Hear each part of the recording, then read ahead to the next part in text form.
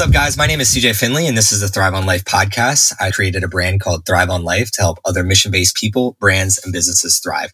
So if you have a new idea, project, or business that you're working on and you're feeling a little bit stuck, I'd love to help you or connect you with somebody that can. And today's guest is definitely somebody that can help push you forward in life and in business. I'm super stoked to welcome Mr. Stefan. I'm not even going to say or try to say your last name. I'll let you get into that. Super excited. As always, sitting here in the closet because it's still the coronavirus pandemic time and I'm not able to have Stefan in our studio. But I just want to thank you for coming on and taking some time on your Saturday to sit down and chat a little bit about what you do, why you do it, and how you're trying to progress your own personal life and your professional life moving forward. So to kick this off, something that attracted me to Stefan from the get-go of meeting him is his obsession with going to Mars. So I'd love to learn a little bit more about where this obsession came from with outer space and doing out of this world things. So with no further ado, I'll let you take it off. Maybe start off with saying your last name. Yeah, definitely. First and foremost, CJ, thank you for having me, man. I used to be a podcaster myself, and so I'm very familiar with interviewing people and trying to figure out like a hook. So I appreciate the hook. My whole name is pronounced Stefan Georgievich. Oh, yeah. And so if you remove the D and the J and you just add a G there, that's how you could easily pronounce my last name. I'll remember that going forward. So I have always wanted to go to space. Ever since I was a little kid, I've always wanted to be an astronaut. I remember my first memory of going to space was in third grade, where Mr. O'Malley actually had us do a science project, and it included making a video for NASA. And it was me and two other actually actors. We were actually in plays together, and we made a video about going to the International Space Station. And I was one of the astronauts. And I remember saying something all along the lines of, the International Space Station is a collaboration between Russia, the United States, China, and a bunch of other countries. And I remember just imagine me as like a little kid, you know.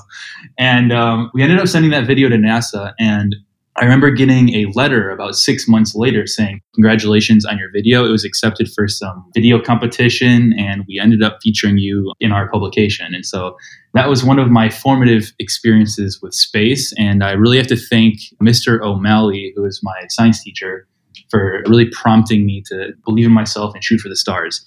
He ended up, I learned this about 2 years ago, he ended up receiving the Teacher's Presidential Award, which is like the highest award that a teacher can get. And he was actually invited by Obama to come to Washington, D.C. and talk a little bit more about space exploration and science and what he teaches. So thank you, Mr. O'Malley, for believing in me. That's amazing. So where was Mr. O'Malley? Where was this class? Where'd you grow up and take this inspiring course with this infamous Mr. O'Malley? So I grew up in Skokie, and if a lot of people probably don't know where that is, it's in North Chicago. So it's kind of like a metropolitan melting pot of diversity. So a lot of different cultures, everyone lived there. And it was a really awesome place to grow up because there were just so many different people that I could interact with. And growing up, was there other kids that were inspired to go to space too, or was it just you? So you mentioned like your little group, but how did that progress as you were going through school? Because obviously this kind of spearheaded your entire future, because we're sitting here, I'm approaching 30 and we're talking about going into space, and it started with you in third grade. Was it the people around you that were inspiring that, or what really like sunk in after that project that spearheaded it for you? Yeah, so I really just continued to live my dream. I really do believe that I can go to space. And it sounds a little bit crazy, but it's becoming more and more likely that you can go to space for very cheap. And that being said, I continued to study space and aerodynamics and astrodynamics. And going into college, I became a pilot and I learned how to fly. And then I learned how planes fly. And then I'm like, you know what? I want to work at NASA. Fuck it. So I ended up applying to NASA. I think this was sophomore year of college. I was pre-med at the time, but I wanted to be a space doctor. I wanted to be an astronaut doctor. And so I applied to NASA, and obviously they rejected me. They get hundreds of thousands of applications every year.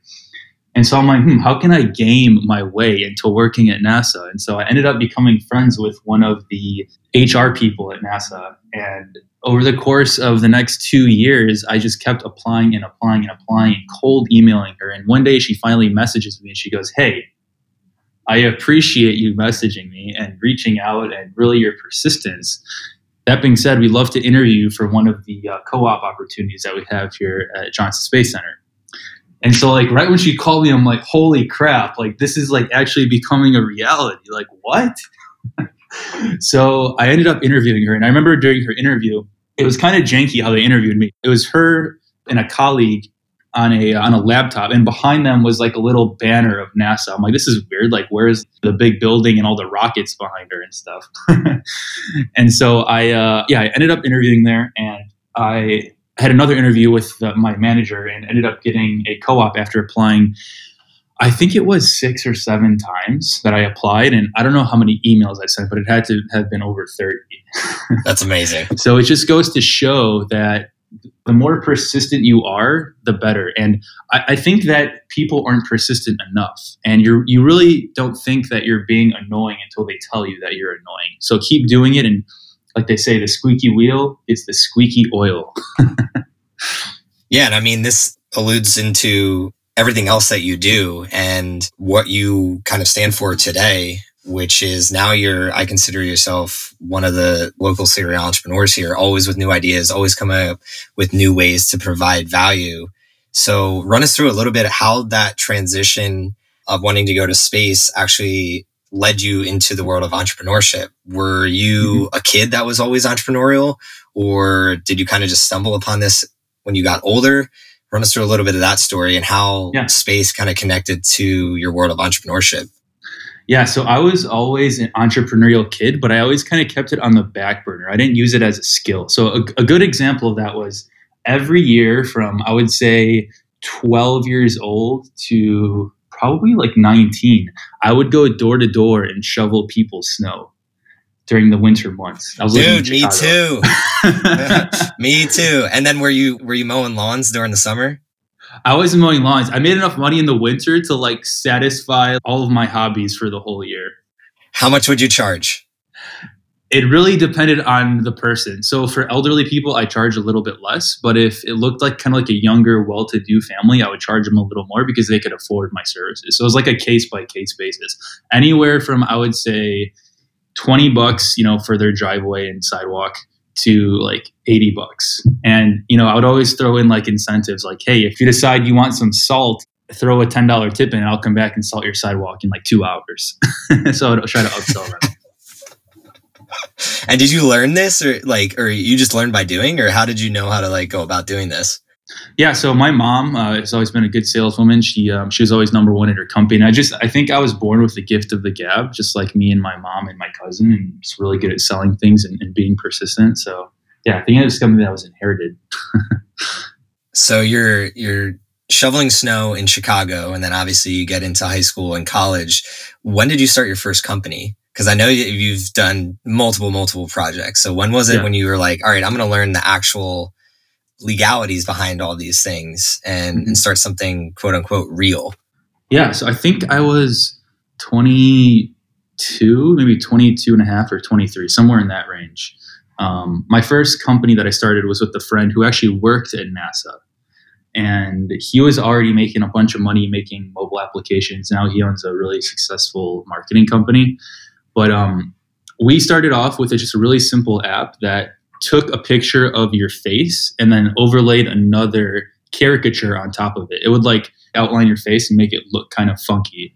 And we were making good money. We made that one app, and this was kind of, in the earlier days of the App Store. We were making probably a couple $100 a day off this app. People loved it. It was kind of like a very early version of facial recognition or AR on Snapchat. Ended up getting taken down though, because we were kind of piggybacking off of other apps. And although we weren't infringing on anything, we decided that it wasn't worth it to have all of these lawyers just come after us like, hey, you're piggybacking off of our app. So we decided to take it down. And were you actually receiving letters like in the mail or through email about? Email, yeah. It was a cease and desist letter. And so it basically said, hey, you're infringing on our copyright. This is how you're doing it. please take down your app.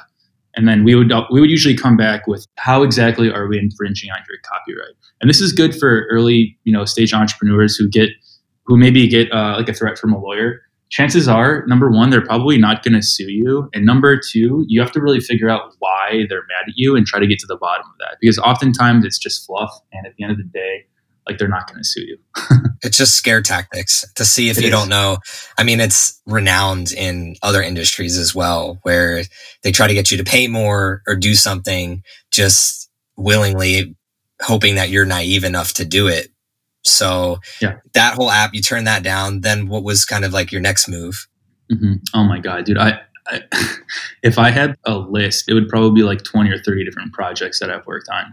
Obviously, we can't talk about all of them, unfortunately, because I'm a super nerd and would love to dig into every single one. What were some of the ones that brought the biggest stress and failures possibly to you that maybe you didn't know going into it, but usually stress and failure leads to some learning lessons to help you get to where you're at? So is there any of those projects that were a little bit more stressful or a little bit higher risk than the others?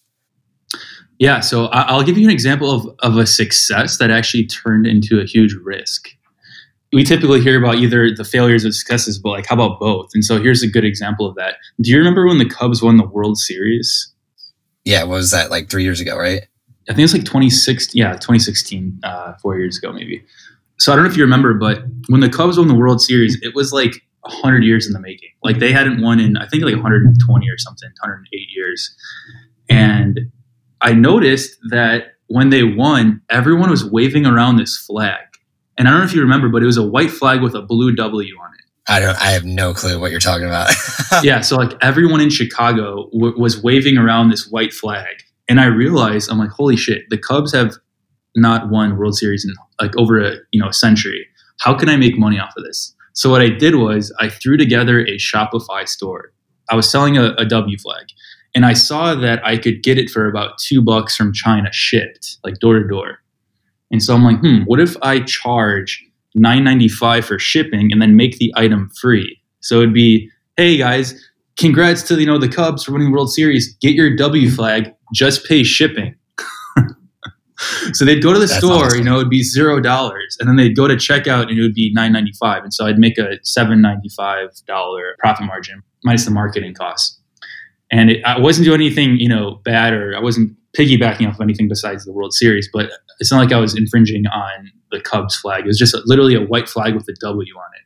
I ended up selling 4,000 or 5,000 of them in like a couple of days. And my cost per click was less than pennies on the dollar because it went viral.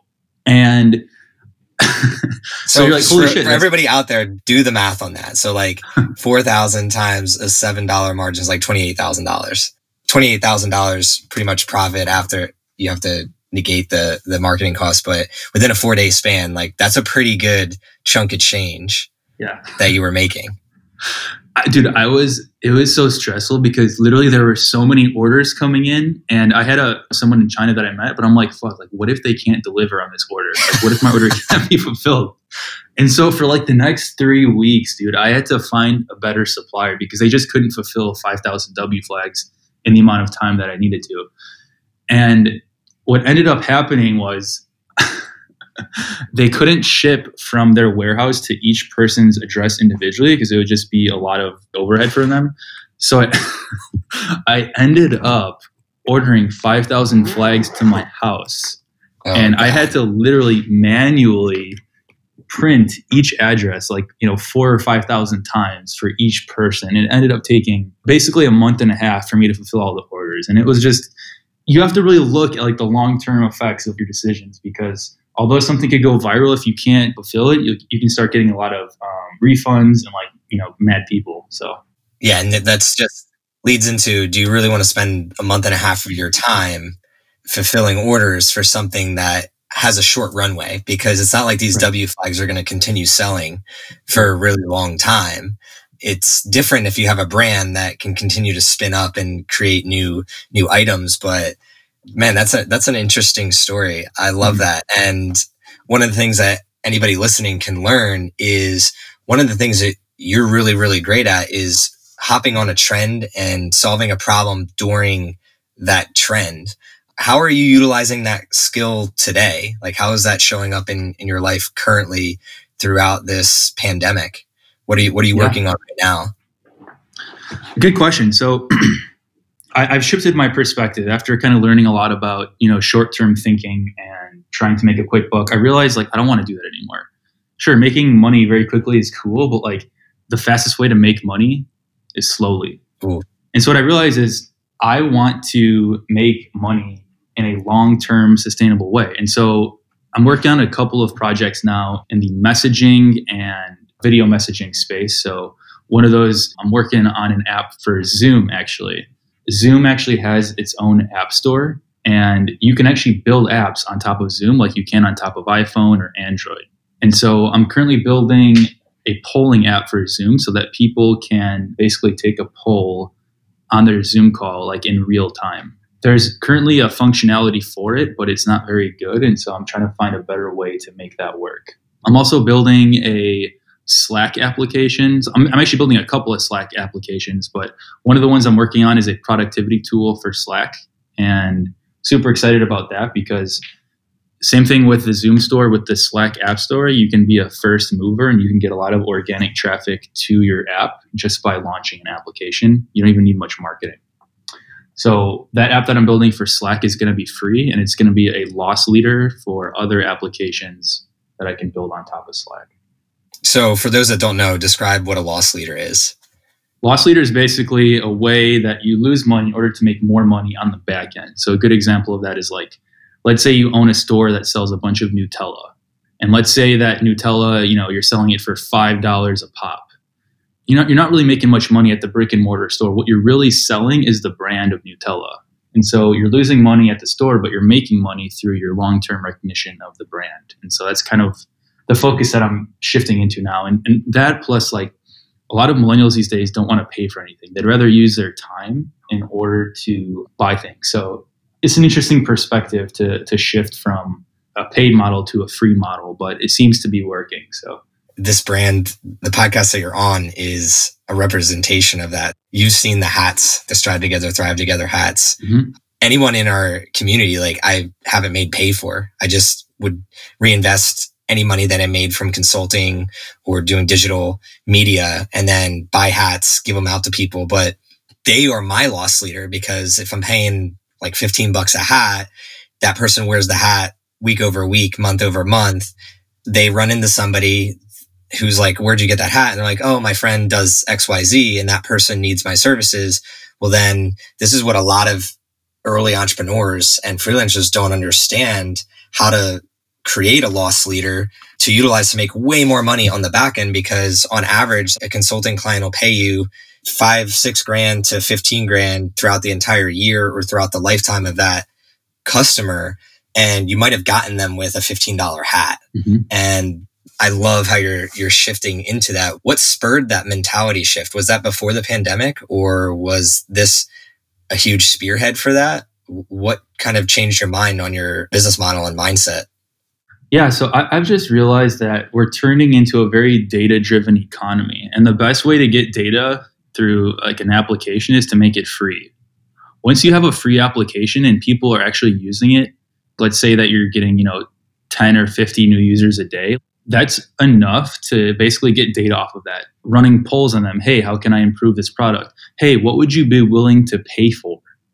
The more data you have on what people are willing to pay for, the more you can make something that could potentially find product market fit. So yeah, this whole mindset is really a way for me to understand users, because I can't really understand one user, but if I can get 50 of them into my application, I can get a lot more information on what they actually want.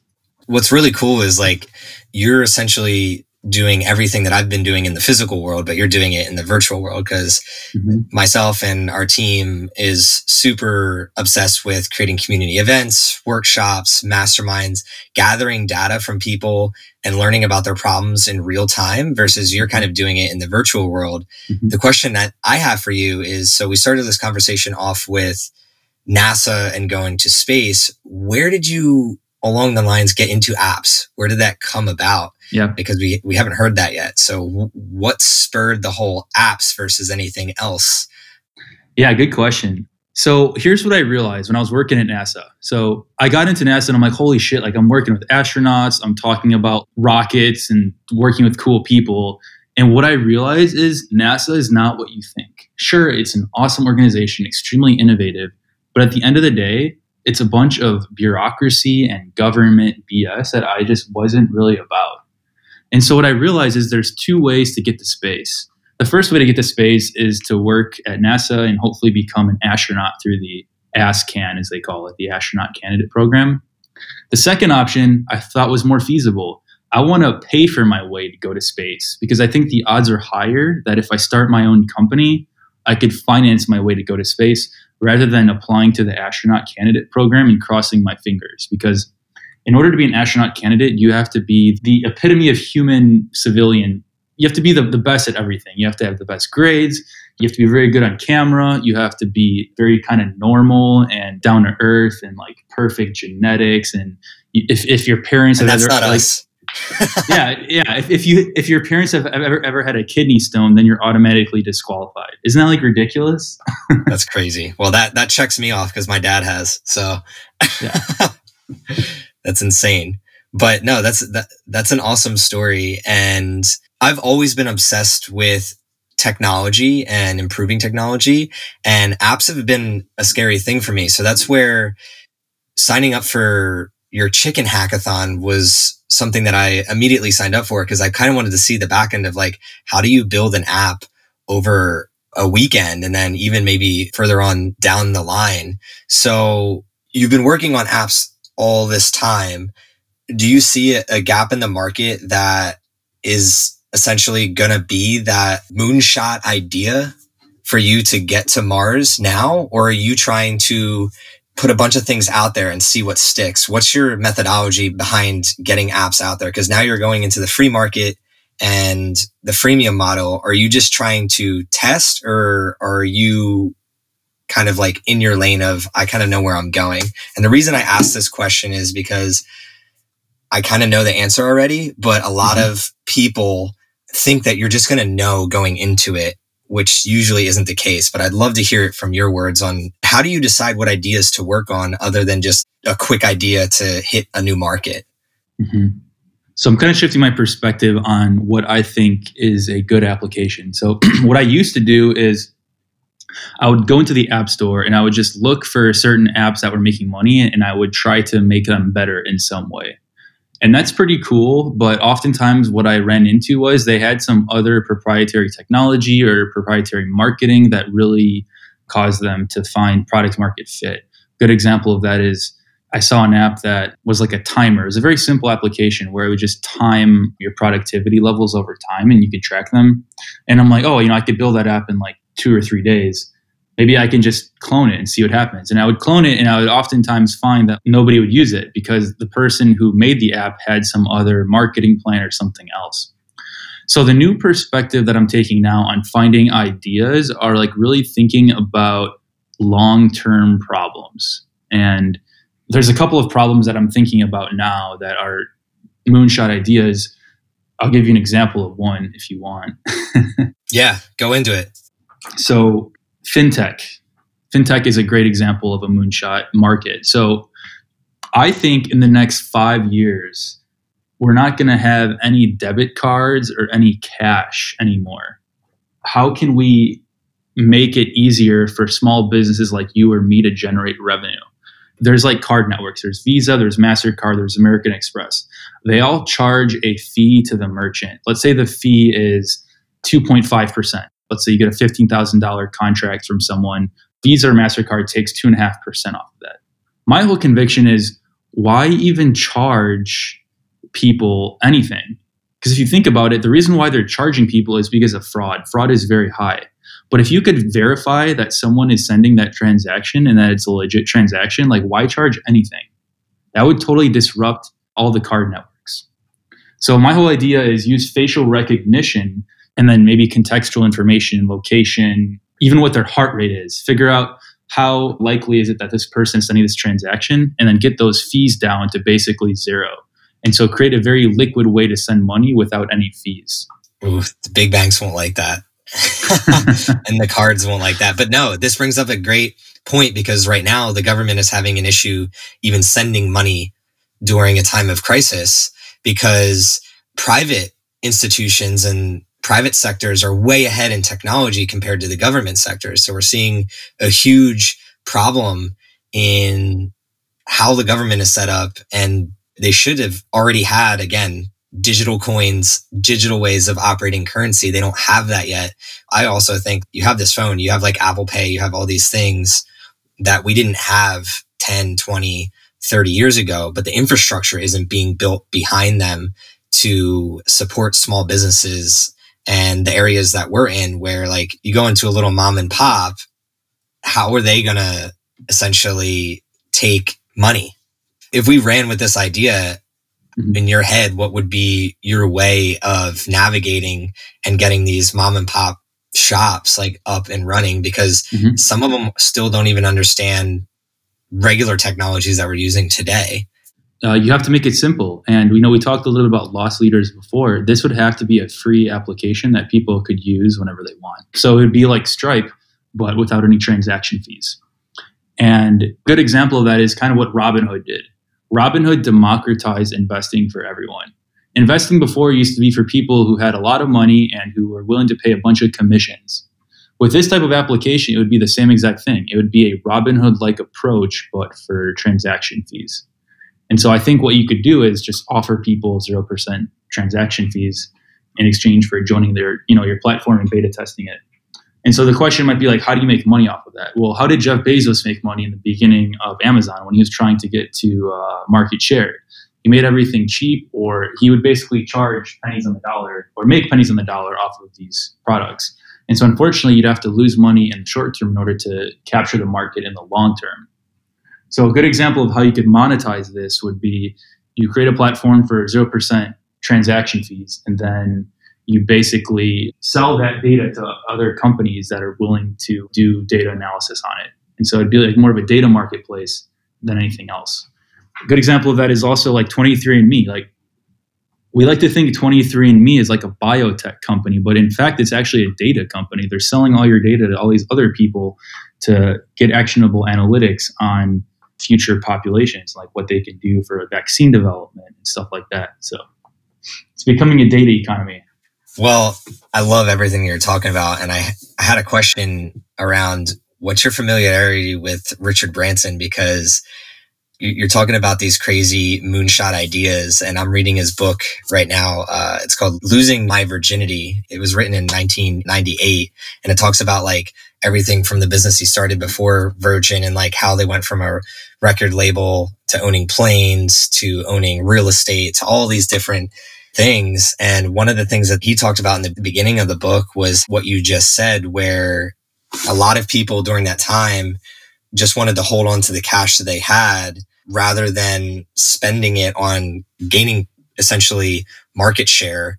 So I'd love to dig a little bit more into that for the listeners on what do you mean by gaining ground on the market share using loss leader type of tactics? Because I think, again, in our generation, a lot of people don't like to spend money, but they don't understand that it takes money to make money. And you need to kind of, as soon as the money comes in, if you're making a business and money starts coming in, like you can't put that into your life savings or things of that nature. Like you need to figure a way to use that in either your marketing or your community to grow your market share.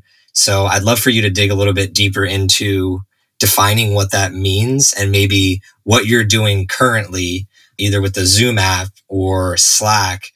How does that represent that methodology? Mm-hmm. People always think that you have to have money to make money, and I don't think that's necessarily true. I think we live in a world of infinite leverage. It's just finding out what you're good at and then applying leverage to it. For me, I'm really good at building very quick prototypes and execution. So that's what I'm trying to scale. And so for people who are interested in doing that, it's like figure out what you're good at and what you enjoy at, and then, try to get thousands or hundreds of thousands of people to use it. For example, I can go right now and I can build an app that could sync into your bank account and pull data from your bank, and then I could go and sell it to someone else. Like I could do that without anyone's permission. So it's just like, how can you do something like that where you apply leverage and make something else happen out of it? I don't know if that kind of answers the question, but. No, it does. And to clarify, when I said it takes money to make money, that's kind of like what I meant. I didn't necessarily mean cash in my pocket. I meant you're utilizing a skill to then gain something and then trade that something rather than hold on to that. We were raised in an environment where it's basically hoarding, earn money, hoard material items, hoard savings in your 401k, hoard, right? And the entrepreneurial scene, it's basically like a game. To level up, you can't hoard things. Like it doesn't work that way because you'll never get to space if you're hoarding. Like there's just not enough time. Yeah. You're basically fighting time. You have to use that leverage. And I live by this equation: exposure equals opportunity equals currency. And the currency at the end can be anything you define it as. So it could be a house, it could be money, it could be a relationship. But what gets you that currency is some type of exposure and attention that opened up an opportunity for you. You took that opportunity and then you use that opportunity as leverage to get the currency that you're looking for. Now, the cool thing around this equation is you can switch that, just like in math, you can switch the equation around. Like if I'm Stefan and I have this data, right? That's the currency that somebody else is looking for. Maybe a bank is looking for that data. And right now, the currency you're looking for is money for that data. So I'm going to compile this data and then trade that for that money. Or a good example is, because we're talking about growing market share and branding and marketing, for freelancers and influencers and ambassadors out there, they gain attention, right? So when they have the attention, which is the exposure, that opens them up to opportunities with other brands and businesses who then are willing to pay. So for instance, if you're a videographer and you can create really cool videos, you need to be on 20 different platforms pumping your videos out, because that'll get you the exposure for someone to reach out to you to then pay you and level you up, because you'll have your pick of the litter, as they say. So you're really good on the app side of things. I want to know and dig into, what are you doing on the marketing side of things with everything that you're doing? So we had a conversation the other day that you're talking about productize yourself. What do you mean by that? What's your marketing scheme these days around how are you gaining that exposure to then earn more currency and then use that leverage to get you to Mars? Yeah, so I used to kind of tie up my identity with Martian, which is the name of my company. And what I realized is that's cool, but I want to be a brand myself. And maybe that sounds a little bit egotistical or whatever, but what it really comes down to is, how can I be my truest self in all ways? How can I just be me, but still be a brand at the same time? A good example, I was talking to Thomas about this, like a good example of that is, you go to a circus and you see an elephant. You're like, okay, that's cool. Then you go to a circus and you see someone juggling. Like, oh, okay, that's also cool. And then you go to the circus again, you see someone on a unicycle. But then you go to the circus and you see an elephant on a unicycle juggling. It's like, holy crap. Like, I didn't know you could do all three of those things at the same time. And that's basically what I'm trying to do, is make it so that you can be whoever you want. If you want to be weird and go to Mars, or if you want to make apps, or if you want to just go breakdance in a fucking chicken suit, like, you can do all those things. Which we actually did. So anybody out there listening, that we actually I didn't, because I can't breakdance. I tried to mimic it, but we went to all these different bars in chicken suits to do that. This is the coolest thing in our times right now, is like, it used to be celebrities were allowed to be eccentric and weird, but like the normal, average, everyday person would basically be ousted in their community if they showed that. But with social media, the TikToks of the world, Instagram, you can just become your own celebrity. Also, Reddit. I don't know if you've seen Reddit recently, but you can actually make videos on Reddit. And I've gotten like 250 random people who just started asking me questions on Reddit. Wait. So, okay, sidebar. Talk about this a little bit, because I have not heard this. So what I do is I go on RPAN, Reddit Public Access Network, and there's like 5 different subreddits. And so I usually go to like Distant Socializing or the U Show, and I literally just go on there and I say, hey guys, ask me any question. I went on today and I had, I think total like 50 people asking me random questions, but yesterday I had like 250 unique visitors or 300 visitors or something. It was just interesting how you could turn Reddit into like a social media platform too now. So I've kind of been messing around with that. Can you collab on that? Does it give you the ability to like 2 people at once? I'm sure there's a way you could finagle it, but for right now, it's just one person at a time. Yeah, because that would be awesome to be able to collaborate through Reddit and just do like a power hour. You get 2 people in there and AMA, ask me anything. I've actually never thought about that. I've been looking a lot into Medium lately and writing blogs on Medium and how to drive more traffic, because as we go into the summer, I'm building out a couple digital products and communities. And I really want to start learning I'm good at driving traffic physically and getting people at events, but how do we drive traffic to the digital world? And not only driving traffic, but segment the traffic so that people are going to things that they really, really want to go to. Because I'm really high on the brand, keep your brand equity really high and do things that people love. And that's where I guess like Reddit and Medium could be super valuable, because you have a bunch of people asking you random questions, which you can then gather data and then implement into your own marketing strategies in your current companies or projects. But I'd love to kick this into a different gear where it's like, I know you're into meditation and other things, but what has kept you going as an entrepreneur, being able to handle the bumps in the road and all the ups and downs? What are some of the tips that you can give to those out there listening? So I think you should really just do what you love. I know that sounds cheesy or whatever, but life is just so short. And what I've realized is, for me, happiness is a function. It's the rate at which I can let go of things that no longer serve me, whether it's limiting beliefs, whether it's relationships, whether it's just people that I don't want to have around me anymore, like whatever it is. And I'm not saying like to be avoidant at all. What I'm saying is there are so many things that you can let go of to really truly be happy. And I think that the more of those things that you just let go of that aren't serving you, the happier you become. So some of my hobbies that I like to do now, I have too many hobbies. I like to spread myself really thin. I haven't really gone deep into anything, but some of those include bachata dancing. I do a little bit of acro yoga. I started acting classes recently. Go to Toastmasters every week. Sunday, I do ecstatic dance. I'm also very interested in doing beach volleyball now. Once it starts getting back up again at Aussies, getting some people together for sand volleyball. That'll be fun. That's awesome. What the heck is ecstatic dance? Ecstatic dance is a bunch of hippies in a room sliding and slipping. And I'm just kidding. Well, they are hippies. It's just a bunch of people dancing. It's usually 300 people in a room here in East Austin, and we just get together and there's no talking. You can only talk with your body, and you just kind of dance around to the music.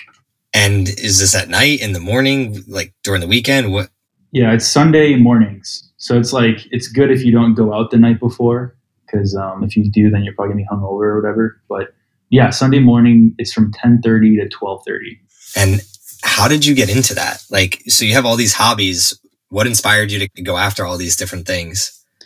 Yeah, well, I'm single and trying to figure out what it is that I love to do. And so I thought maybe the blitzkrieg approach is the right way to do this. So just been kind of experimenting with different things and figuring out what's fun, what's not. And yeah, variety is the spice of life. Oh yeah, I love that. So we're getting close to wrapping up, but your knowledge, man, and your passion for business and entrepreneurship and just building things to change the world is something to look up to. I'd love for maybe you to give your top 3 tips for anybody out there that's thinking about starting something or has a dream like going to Mars or just wants to start all these hobbies that you've been able to pick up. Top 3 things that you think they can use to leverage themselves to start achieving this momentum that you've clearly been able to do. Yeah. The first one that comes to mind, triage your surroundings. I remember when I was kind of starting off with the entrepreneurial journey, I would listen to a TED Talk every single night for like a year straight. I would just listen to a TED Talk. And your surroundings don't have to be people. Your surroundings can be the media, anything that you read online, anything that you surround yourself with. So really triage your surroundings and ask yourself, is this going to take me to the next level? That might even mean moving to a different city. Like I moved here from Chicago and like my life just 10x ever since I moved here, meeting people like you and everyone else in the atmosphere. I feel like everyone here is very hungry and driven. And that's why I fucking love Austin so much. I would say that's the first one. The second one would be, don't be a dick, don't be a pussy. I like that. I talked about this before, I think at Sandsbar, like follow the middle path. There's enough dicks in the world and there's enough people that are kind of afraid to live their dreams. So kind of be somewhere in the middle and make shit happen. My favorite quote, probably in the last 7 years, which I actually picked up from a podcast. And so like it makes me start to tear to realize that I'm giving this to someone else who might be listening to this podcast. And that is, I'd rather live a life of oh wells instead of what ifs. So those are my top 3. Moment of silence on that one. Yeah. Ooh, moment of silence on that one, man. I'd rather live a life of oh wells than what ifs.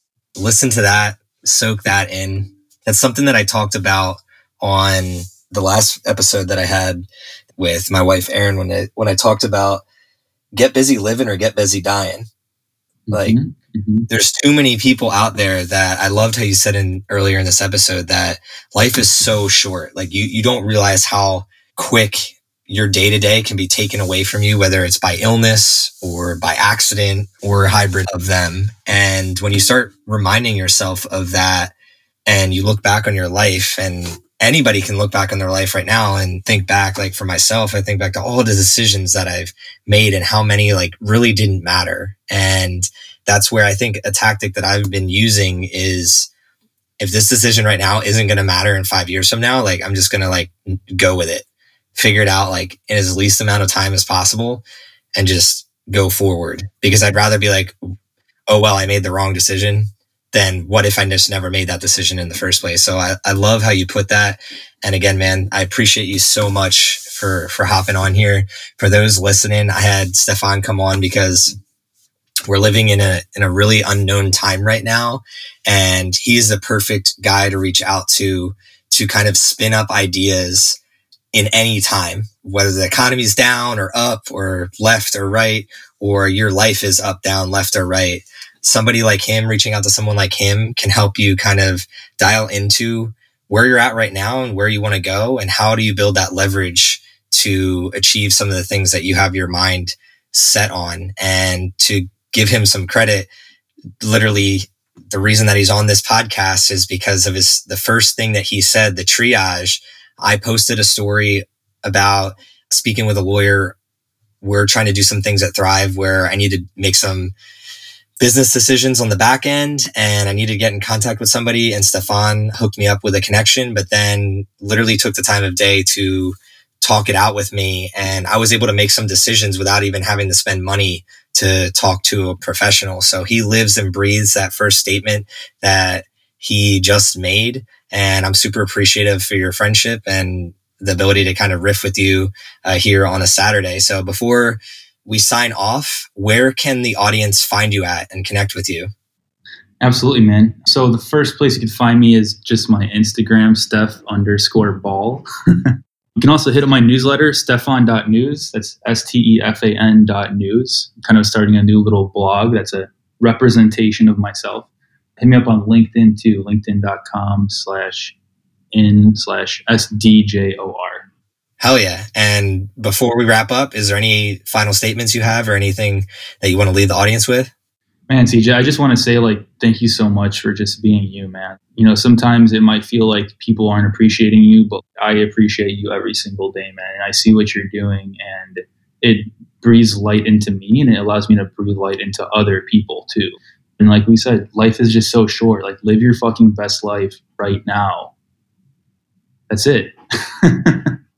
Yeah, that's it. And that's where it gives me chills, because I also moved from somewhere else to Austin, and I felt like I was reborn here with people like yourself around me.